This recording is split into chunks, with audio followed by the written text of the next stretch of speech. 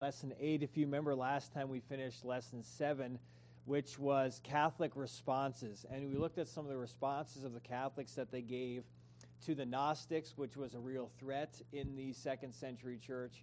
And then we also looked at their response to the Montanist movement, which was a charismatic movement that grew up within the Catholic Church, but then later was disciplined out and put out, excommunicated out of the Catholic Church. So we looked at that in Lesson 7. Now we're coming to Lesson 8, and we're finally going to move out of the second century now into the third century. And I know we did that a little bit in our lesson about persecution because we just kind of had a general overview until you get to the early 4th century, and then we went back to study some of the different people again. But now we're going to be moving from the second century into the third century. We're going to look at the early African church, second and third centuries. Now, as we move along, we're going to begin now to see some doctrinal error within the Catholics, amongst the Catholics in the Catholic Church at times now as we move along. I think we saw a lot of sound doctrine being taught, a lot of good things, a lot of practical writings in what we have seen thus far. But now as we move forward, you're going to see a little bit more. A lot of the theologians and the teachers weren't exactly the most sound. But you'll see that as we move on through. The Catholics up to this point were faithful in opposing heresy, and they came to the right conclusions concerning the Trinity and the doctrines concerning Christ and who he is, with the different Christological controversies that we will see come up. But there's less faithfulness to Scripture in some other areas, and we will see that. Now, if you can click onto the next one there, Brad.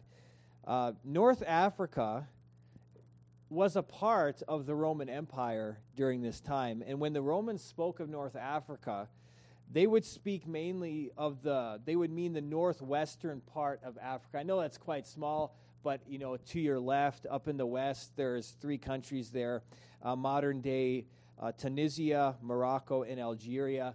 That's what the Romans were referring to when they were referring to North Africa.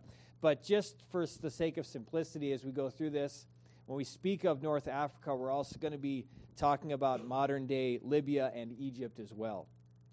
Now you can go ahead and click on to the next one there, Brad. It's interesting because here you see at the bottom there, you can see Africa just south of the Mediterranean Sea. And, of course, the orange there shows what was under the authority of the Roman Empire. And so you probably can't see it, but I wish I had a laser pointer here, but I don't. But over to the west, there's a city on the coast called Carthage. And then over to the east, in Egypt, you have Alexandria. Now, in the Roman Empire, the main cities with the most influence and power, of course, was Rome, number 1. Number 2 was Alexandria, which was in Egypt. And number 3 was Carthage, which was over there in modern-day Tunisia. And Carthage, it no longer really exists as a city today. It's just a suburb now, basically in Tunisia, of another city. But those 3 cities were the main powerful cities, most influential cities in the Roman Empire at that time. And what we're going to be doing here in our lesson about Africa is we're going to be looking at 2 very influential teachers from Carthage and then 2 very influential teachers from Alexandria. I also want to mention that during this time, the gospel is really penetrating in North Africa. For years, Africa was a land that was just filled with paganism. Eventually, a lot of these northern lands would be Christianized. And there was really some good Christian civilizations that came about through this. And a lot of times we might not think of Africa in those ways. And when I say that a lot of these nations were Christian, and I'm not saying that everyone there was a Christian, I'm not saying they were perfect, but in general, they followed after a Christian worldview. And today, if you go to these lands, Egypt, Libya, Morocco, and so forth, you will find that they are no longer Christian. Do you know what they are today? Muslim. That's right.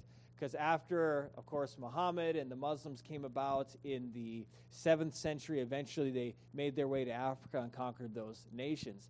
But, when you study the history, it's interesting to see how they were pagan, then they were Christian nations once, and then those civilizations became Muslim for the most part. So like in Egypt now, it's about 13% Christian, 13%. They are persecuted, and Morocco, I think it's maybe about 1%, and they're persecuted. So, you have a change in civilization that took place. If you ever heard of Peter Hammond, I enjoy listening to his historical lessons that he gives, and he talks about how these lands were once Christian and they just became Muslim. If you think of modern-day Turkey used to be a Christian nation as well. Constantinople was one of the main influential Christian cities at one time in the world. But does anyone know what the name of the city of Constantinople is today? What's that, Mark? Yep, Istanbul. Why is it called Istanbul? The name was changed. Why Muslims conquered it. Turkey's now a Muslim nation.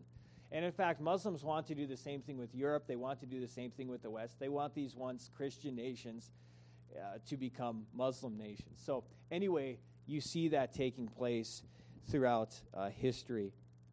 So that's sad. But at this time, and later on in the following centuries, the gospel has a great influence there. Now let's begin with Carthage. Carthage was founded in 814 BC by the Phoenicians of Palestine, who came mainly from ancient Tyre and Sidon. Carthage adopted much of the Latin culture and had a Hellenistic influence as well. If you remember, Hellenism was Greek culture, and so that influence was there. The greatest city in the empire after Rome and Alexandria, as I mentioned, was Carthage. We have no evidence of Christian influence in this part of Africa before the year 180. Before AD 180, we don't know of any Christian influence there. We do have an ancient account called the Silitan Martyrs, in which we read about 12 Christian martyrs at the city of Carthage. And that's really where we begin to read about Christians being in this particular area. As in our lesson about persecution, I mentioned Perpetua and her friends that were martyred. That was a little bit later. That was in 202 AD, but that also took place there in Carthage.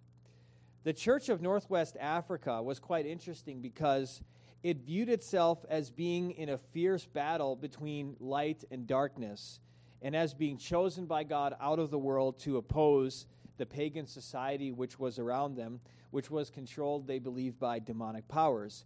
And what you'll see about the church in Africa, North Africa, was they had a lot of zeal for purity in doctrine and purity in life. And so that's one of the marks that you'll see concerning the church in that area.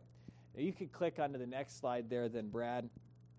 And basically after this, you'll just have one more, but it'll be in a little bit. If you want to, you can sit if you want. Unless you like standing, it'll take a little bit. But we're going to first look at, as far as the two influential teachers from Carthage, Tertullian, who lived between 160 and 225. And it's interesting to look at Tertullian because when you talk about the attitude of the church in North Africa, Tertullian is really just a picture of what many of the churches were like, because he was very fiery. He was very zealous individual. Now, he was a native of Carthage. He may have spent his whole life there. He received a high standard of education in the Greek and Roman culture, and he converted to Christ at the age of 30, and eventually he became the first Christian writer in Latin. And again, Latin was the language of ancient Rome, and eventually it's going to be a language where many of the theological works were written in. But he represents the church in Northwest Africa in its uncompromising hostility to the pagan society in the empire. Very bold, very fiery, and he may have been an ordained presbyter. We don't know for sure. If not, he was probably a teacher of the catechumens. The catechumens were those who were being catechized. They were taught usually for a couple years before they were baptized and brought into the church as members during this time in history. Now, Nick Needham, in his work 2,000 Years of Christ's Power, gives three different categories for the writings of Tertullian, which were very influential, and I'll just go through them with you. Number one, he wrote about Christian faith in relation to the Roman Empire. he argued that the Roman government should stop persecuting the church because Christians prayed for the emperor, and they prayed for the welfare of the empire, and they also paid their taxes. They were faithful citizens, so he makes that argument. But Tertullian also insisted that no Christian should actually take part in any affairs of a pagan society. So he believed that no Christian should work for the government, no Christian should work for any business which supported pagan religion, or any educational institution or the army.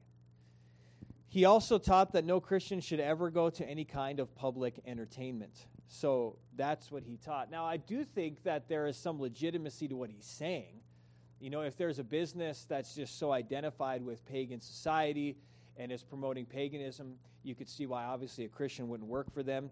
There were certain oaths, certain things that you had to do in the army as well, where maybe you would have to compromise in that part of Africa, and so forth. So you can see that, but at the same time, it can be taken a little bit too far because we are in a fallen world, so it is possible to be in a military situation or to be in a business where you don't have to compromise with those issues as well. But nevertheless, this is what he was writing about.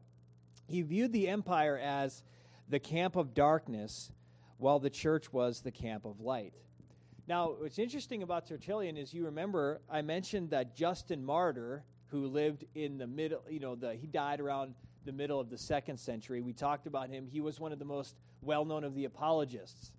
Justin Martyr saw Christianity as the fulfillment of Greek philosophy, and so he had no problem quoting the Greek philosophers and viewing them as having a lot of truth, but just not the whole truth. Whereas Tertullian thought that Greek philosophy was corrupting and spiritually dangerous, that Christians should have absolutely nothing to do with it. And one of his famous sayings was, "What has Athens to do with Jerusalem?"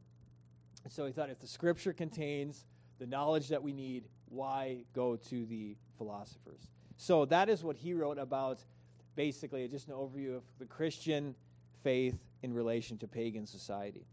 Secondly, he also wrote much defending orthodoxy against heresy. When we talk about orthodoxy, we're just talking about that which is sound, that which is biblical teaching. He was a great defender against much false teaching. He wrote against the Gnostics. He wrote a book that's entitled Against Marcion. If you remember, Marcion was one of the main Gnostic false teachers, and so he, as well as many others, wrote against him. He also wrote against the heresy of Sabellianism. Sabellianism, which came about during the life of Tertullian, is named after its influential teacher, obviously, Sabellius, who was an obscure Roman theologian. Now, Sabellius, he taught that because there is only one God, Christians were to believe that God was only one person who acted as Father and then acted as Son and then acted as Holy Spirit. We know this today as the doctrine of modalism, or the heresy of modalism. There are different forms of this today. There is a church I know in Mandan that teaches it. There's a larger church in Bismarck that teaches it. These are oneness Pentecostals. The one in Bismarck is called the Sanctuary, and that they are promoters of this heresy of modalism. They see the Son and the Spirit simply as different modes or ways that the Father is acting, not as distinct persons. Modalism is also referred to at times as monarchianism because of the belief in the monarchy of God the Father. Monarchy comes from the two Greek words, monos, which is one, and arche, which is principle. So this is the one principle, this one principle of the Father, while the Son and the Spirit are God the Father acting as Redeemer and acting as Sanctifier. So that's modalism, and Sabellianism is just another form of that. Now, another easy way to put it is someone who is a modalist, or someone who was a follower of Sabellius, would be a monotheist. They would believe in one God, but they would be Unitarians, a Unitarian monotheist, one God who exists as one person. Whereas we, in Tertullian, and what the Orthodox Church throughout history would have been, is monotheists who are Trinitarians, a Trinitarian monotheist, where you believe in one God who has eternally existed in three distinct persons. That's what we believe. Now, Tertullian had some problems with that when it comes to the eternal existence of three distinct persons, but we'll talk about that. But nevertheless, he was a Trinitarian monotheist. Tertullian wrote the work that is known as Against Praxeas. He was promoting this doctrine of Sabellianism. Tertullian was the first Christian writer to use the word Trinity as a description of God's three-in-oneness. Now, there was also the word before Tertullian that was used. We talked about that earlier. Triad was used to describe God's three-in-oneness, and God's three-in-oneness was always taught amongst the early church fathers. But as Tertullian is now defending this doctrine, he uses the word Trinity. He also used the Latin words substantia and persona, that is, in English, substance and person, to distinguish between God's oneness and his threeness. So one substance, three persons, that's the point. So the Son and the Spirit have the same divine substance as the Father, and they are as much as God as the Father is. But nevertheless, the Father, the Son, and the Spirit are three distinct persons. One way to explain it is this. Let's take Mark back there. Mark is a human being, right? I think we all agree about that. So he's a human being, but he's also, that's what he is. Who is he? Well, he's Mark Huntington, one being, one person. God, on the other hand, he is one in being, one substance, but three persons, Father, Son, and Spirit. So our finite minds can't grasp it all, but nevertheless, that's what the Scriptures reveal to us. Tertullian, though, as he is defending, he did have an error. He thought that the Son had not existed as a distinct person from the Father from all eternity, but had become distinct just before the creation in Genesis 1. Prior to the creation, the Logos, or the Son, he believed, had existed as reason in a non-personal way with the Father. And so as he's defending the doctrine against the Sabellians, and as he's developing this, he did have some errors concerning that. With some modifications, though, the whole Western Latin-speaking church accepted Tertullian's doctrine of the Trinity, but there would be corrections concerning some of his errors, concerning the Logos and so forth as time went on. He also taught on the Incarnation, and he did a very good job of that, and the whole Western Latin-speaking church also agreed with his teaching on that, and that became the teaching in the church there. He applied the same teaching about substance and person to the relationship between the divine and the human natures of Christ in his teaching on the Incarnation. Jesus Christ, he taught, was one person who united himself in two distinct substances, divine and human, not mixed up, but each retaining its own distinctive properties. Truly God and truly man in one person at the same time, which again was biblically accurate. So this is the second subject that he wrote on very extensively. And then third, he wrote extensively on Christian living as well. In his writings concerning Christian living, he recommended frequent fasting.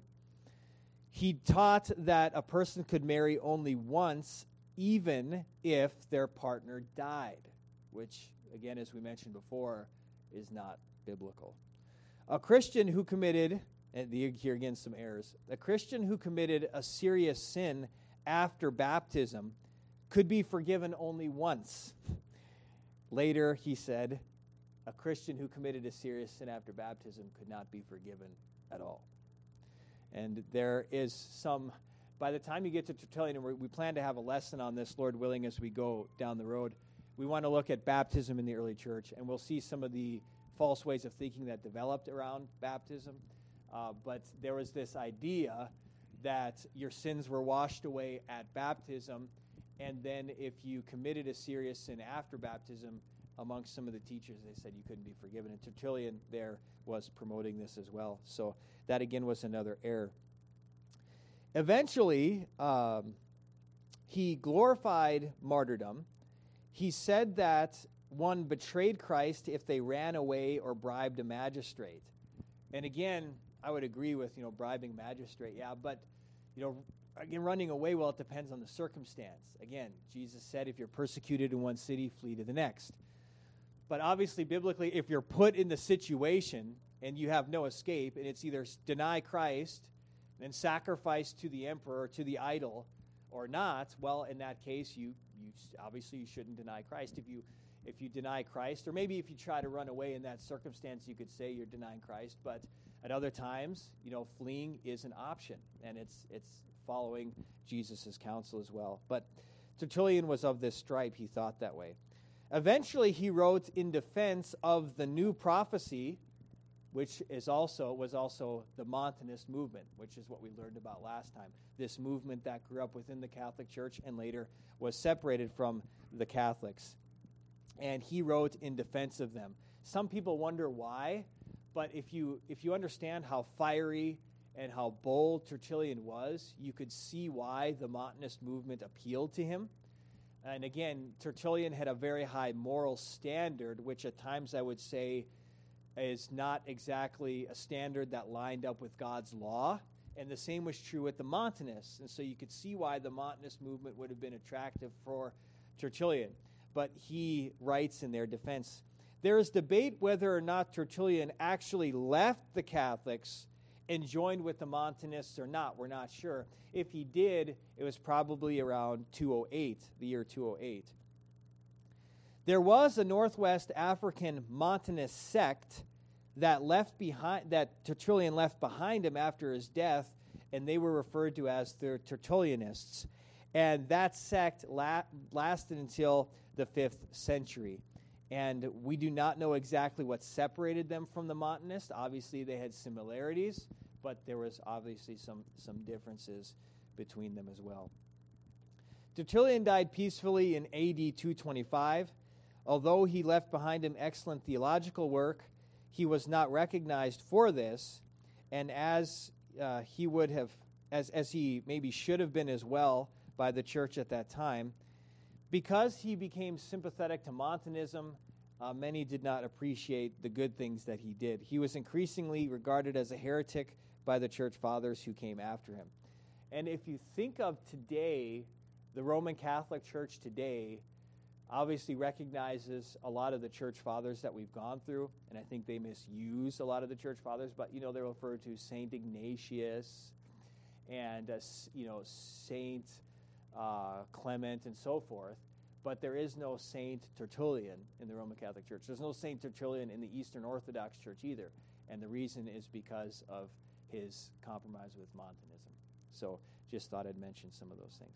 Any questions or comments that anyone has concerning Tertullian before we move on? No. Okay, sounds good. Howard looks like he's got a really serious face there. I don't think you appreciate some of what Tertullian did there, Howard. No, actually, Tertullian comes up as one of the people, if you recall, we were going through a little bit, but the history of the argument of the Johannine count, 1 John 5:7 is there, and he's one of the first fathers, not as directly quoting the whole thing, but as using in his argument on the Trinity when he was developing it. And as we're told, the three are one. The one side dismisses that. It's like, well, this 1 John 5:7 is only where you find that. Yeah, that's all I was just going through my mind. It's so neat when you look up, where there's so much history and so much, you can read a lot about someone, and then you're like, I had no idea about some of these other things. Sure. Yeah, he's one of those guys where he did so many good things, and then he did some things that are just, what are you doing? And there. You didn't know why it was called, because they mentioned that they dismissed him because one of the reasons the other side dismisses him, because he was called by some a heretic. Yeah. I didn't know because in my deal I didn't know why he was considered a heretic. I never looked beyond into that. Sure. Interesting. Why this is beneficial. Sure, definitely. And there are people like this throughout history. There are people like this today. I was talking to someone about a modern-day well-known preacher like that. Today it's like, wow, he teaches so many good things and does so many good things, and then some things it's like, what did he do now? Or what did he say now? So there's some people like that, but Tertullian was like that in many ways.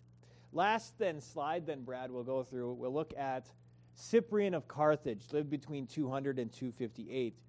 Born in about 200, he was well educated in Greek and Roman literature, and he was a part of the upper class. He was rich, and he became a famous lawyer, and a professor of rhetoric, which rhetoric, if you know that, that's the art of public speaking. He became disgusted with the corruption and immorality of pagan society. He eventually found in the Christian faith what he was craving, and he converted to Christ in AD 246. His conversion occurred while he was learning Scripture, and the book of Jonah had a big effect on him as well, and he's converted. After his conversion, he gave away his entire fortune to the poor. And it was quite interesting. As someone who was very rich, he didn't want to live for that anymore, and he gave that to the poor. He was discipled by a pastor by the name of I was going through some of these Roman names, and I was going through the pronunciation. I listened to the pronunciations on the internet to try to get them down. But Caecilius, before, as a lover of the world, he impressed crowds with his speech, but now in the church he did not want glory for himself, but spent much of his time reading Scripture, meditating on Scripture, praying, and fasting. When his friend Donatus, Bishop of Carthage, and that's not the same Donatus that we mentioned before, and we'll look at that movement again, the Donatus movement. This is a different Donatus.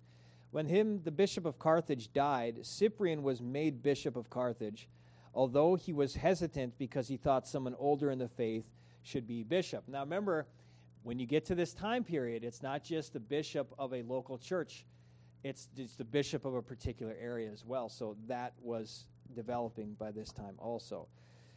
He was hesitant because of how young he was and how very little time that he was even a Christian. He became a bishop after being a believer for only a little bit over 2 years. So that was the case with him. Now, when we talk about his life, we'll just give a few different things about him. We'll look at 4 different things briefly. Number 1, we'll talk about the persecution that he faced. Cyprian ministered during the reigns of Decius, who reigned from 249 to 251, and here's the pronunciation again, Valerian. I was pronouncing it correctly before I came here, but I knew when I come here to give the lesson, I'm not going to give it right. But Valerian, 253 to 260 is when he reigned. And those were 2 reigns of empire-wide persecution. It was really fierce. I mean, remember Nero in the 1st century? But that wasn't empire-wide. During these 2 reigns, it was empire-wide persecution. And Cyprian ministered during those times. So think about this. Not long after becoming a Christian, he becomes a bishop, and he's ministering as a bishop during a time of fierce persecution. So no doubt that would have been something that was very challenging. In the year 248, Rome had celebrated its 1,000-year birthday. So celebrations were occurring all over the empire. There were many games that were being held in the Colosseums. Many of the gladiators were fighting for entertainment in the Colosseums. And, of course, they were killed in the Colosseums. Over 1,000 gladiators died in 248 just in the city of Rome during these celebrations. But at the same time, Rome was struggling. Farms and businesses were losing money. And the Emperor Decius, he thought that this was occurring because he lost favor with the gods. And so he was blaming the Christians. He says, look, we're turning from our ancient gods, and they are judging us because so many people are becoming Christians. So he wanted to wipe out Christianity. He institutes this persecution. The people were forced to sacrifice to the gods, and this was the time when they had to have a certificate to prove that they had offered sacrifice. If they didn't have that certificate, they would not be able to buy, they would not be able to do business. And a very beastly concept. When you think of the beast in the book of Revelation, and you think of, when we talk about in the future, having to receive the mark or else you cannot buy or sell, you see this beastliness, this beastly way of doing things among governments oftentimes throughout history. And it was here. So this made this really hard for the Christians at this time. Many stood strong, but many also compromised. During this persecution, Cyprian went into hiding, and he shepherded the church by epistle. Eventually, Decius, the emperor, died in battle only 18 months after bringing about this persecution, and Cyprian then returned to minister in the church. The question came up then, what do you do with the lapsed? What do you do with those who compromised during the persecution? Well, Cyprian allowed for them to return after a time of penance. Remember, that was just a time of repentance where you were watched to see, are you sincere in your repentance? Cyprian believed that only the bishops of the congregations had the right to determine whether the lapsed could be brought back into the church or not. And he had to be strong on that because there were others who were not bishops of churches, but they were known as confessors, those who were being persecuted, maybe those who were in prison, those who stood strong during the persecution, and they carried a lot of authority because they were very influential. But Cyprian had to say, no, you can't decide whether or not they can come back. That had to be the bishops, is what he believed. So that's what he was promoting. The church at Rome basically held to the same view of Cyprian at Carthage concerning what to do with the lapsed. And Cyprian would allow the lapsed to come back in if they repented and showed some time that they were really repentant. Now, some thought that Cyprian was too strict. So they were led by a presbyter by the name of Novatus, who broke away, and he formed a rival church which was more lenient in its discipline to letting those who had compromised, to let them come back into the church. They thought Cyprian was too strict. In Rome, although the church at Rome agreed with Cyprian, there was some other Christians led by a presbyter by the name of Novatian, who also broke away from the Catholics and broke away here from the church in Rome, and they formed a new congregation which was much stricter. So those who followed Novatus were much more lenient than Cyprian and the church at Rome, whereas those who followed Novatian were much more strict. The Novatians would let no one who had lapsed back into the congregations ever. No second opportunity. So this was known as the Novatianist controversy. We dealt with this back in our lesson on persecution in the early church. The Novatianists had many congregations. They had congregations in Carthage, Spain, Egypt, Syria, and in Constantinople. Its congregations remained separate from the Catholics all the way to the 600s, to the 7th century. So you had those two different churches. You had the Catholics and you had the Novatianists. If you read some church histories, and they'll talk about, you had the Catholics, and they'll talk about the different groups that broke away. An early group, as I mentioned, some will mention the Montanists, although they were unorthodox. You have the Donatists, and they'll also mention the Novatianists. But remember, the Novatianists in their theology weren't different than the Catholics, but they had a different take on who to allow back in and who not to allow back in if they had compromised. It seems that in the 7th century, they merged back into the Catholic Church at that time. Novatian was an important theologian, though. I want to just mention some things about him. He wrote a work called Concerning the Trinity, in which he defended the biblical teaching of the Trinity against Sabellianism, and he argued strongly for the two natures of Christ as God and man in one person. So something also important to mention about Novatian.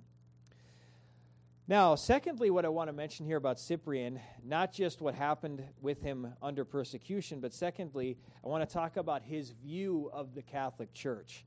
Cyprian believed that the Catholic Church alone was the true church of Christ, and all others were false. He believed that the Holy Spirit worked only in the Catholic Church. So in other words, he wouldn't believe that the Holy Spirit worked in the Novatianist churches. He believed that those who followed Novatus also, they were false congregations, is what he would have said. One of his famous sayings was, "Outside the church, there is no salvation." Now, let me just read for you a quote here concerning this subject.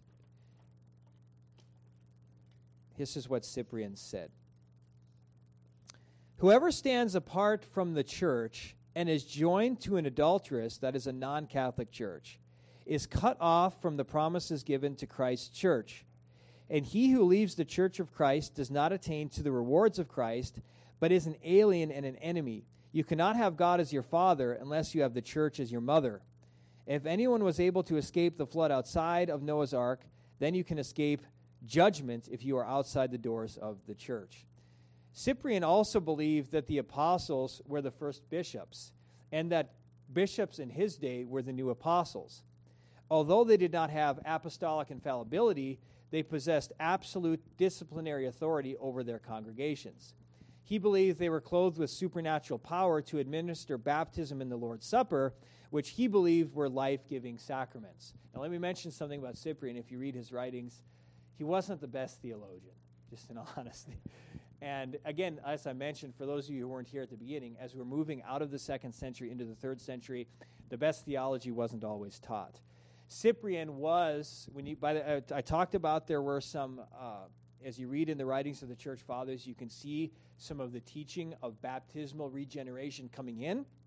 By the time you get to Cyprian, you have absolutely, he was affirming the doctrine of baptismal regeneration. That is, you're born again when you are baptized in the water. And so that's what they were teaching at that time. Now, obviously, many Christians today, even so, and throughout history, believed that after you believe, then you are regenerated and you are born again. Of course, for myself, and I'm sure many others here, we would hold to that no, we are regenerated by a sovereign work of God, and a result of that is we have faith. But either way, this whole issue of baptismal regeneration was not healthy at all, and we will see some of the bad understandings that came out from the teaching of that doctrine. Now, when the fact that Cyprian said there's no salvation outside the Catholic Church, that just made the controversy with the Novatianists even more serious. Because think about this. What if someone was converted and baptized in a Novatianist church, but then later they wanted to join a Catholic church? What was to be done? Well, Cyprian believed that the person has to be rebaptized. While Stephen, who was the Bishop of Rome in the years 254 through 257, he said no. The baptism was valid if it's done in the name of the Trinity, even if it's in a Novatianist church. So you had some disagreements on that. Now, the churches of Northwest Africa held to Cyprian's view. So what Stephen, the Bishop of Rome, tried to do is he tried to force his views on all the churches in Northwest Africa, and he threatened to excommunicate all the churches in Northwest Africa and in Asia Minor if they did not hold to his view. Now, what's interesting about this is here again you have, because Rome was such an influential city, you have here the Bishop of Rome trying to exercise power and saying that he has authority over all of these other bishops. But that didn't carry through at those times because people didn't agree with him.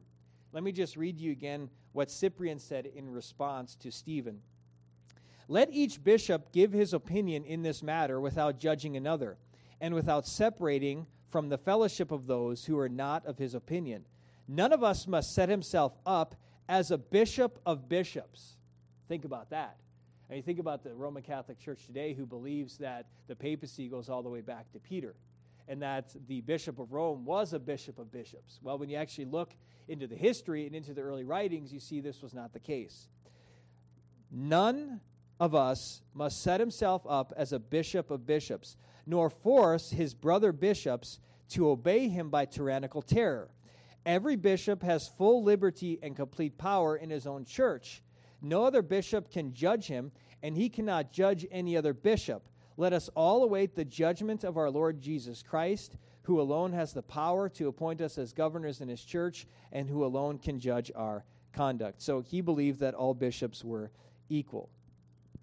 Cyprian also misinterpreted the New Testament many times by interpreting it in an Old Testament way. So he was, for example, he taught that presbyters or elders in the church were priests. So he would use the word priest for them. And he would also refer to communion as a sacrifice. And so, again, now you have the teaching coming in referring to the Lord's Supper as a sacrifice. So I want to clarify, though, he did not think that the Lord's Supper was a fresh sacrifice of Christ for sins, but that at the supper Christ presented himself to God the Father as the one who had made the once-for-all sacrifice at Calvary. But he said that partaking of it, believers were united with that perfect self-offering of Christ. Also, let me mention that before Cyprian, at the end of the 2nd century, there are others who were began to use the word priest for presbyters, but they also continued to use the word presbyters as well. And Cyprian again promoted this idea. And what you'll see in some of these early church fathers at this time, they're bringing many elements in from the Old Testament and interpreting the New Testament in an Old Testament way. Finally, let me just mention, just to finish, there was number 3, the plague that hit Rome, the Roman Empire, during this time. And many people were dying. Even during the plague for a time, 5,000 people were dying in Rome every day, about 5,000 people. During this time, Cyprian and the Church of Carthage worked hard to provide food, clothing, and medical care to those in need. Cyprian used much of his own money to help the needy. Many fled the city, but the Christians stayed behind to minister to the sick. And then finally, let me mention Cyprian's martyrdom. Cyprian ministered by letter during the first persecution under Decius. I mentioned that. But he remained in Carthage during the second major persecution that hit under Valerian. While Cyprian was on trial before the proconsul at Carthage, he refused to sacrifice to the idols. After being sentenced to death, he requested to be allowed to die alongside his fellow Christians, but this was denied him because the Romans wanted to make an example out of him. This is what happens if you don't sacrifice to the gods. And he was martyred then in AD 258. That will finish up Cyprian with that, and Lord willing, next time we will then look at the 2 influential teachers from the city of Alexandria. Today we looked at Carthage. Lord willing, next time we'll look at 2 others from Alexandria. Any final questions or comments from anybody? I just couldn't help but think, I don't know if Cyprian was credited for that, but I'm sure the Catholics, they go back to Cyprian because that whole thing about their salvation, there is no salvation outside of the Catholic Church. That was a big hotbed thing that led up to the Reformation. And the hostility between a lot, because remember, that also included all their teachings, which the people, when they kept trying to come up and trying to lead, like read the Bibles and everything, right? You had to agree to all their teachings. If you did, they'd excommunicate you, right? You lose your salvation, right? You're not saved anymore. It just made it, you see that, as leaders or when we're writing the scripture, not to be so careful, because you could lay seeds, and even unknowingly in that, other people come along and, take that. What's seeded in one generation can turn into something, who knows what it'll turn into the next generation. Yep. And it's worth why history's important. Yep, absolutely.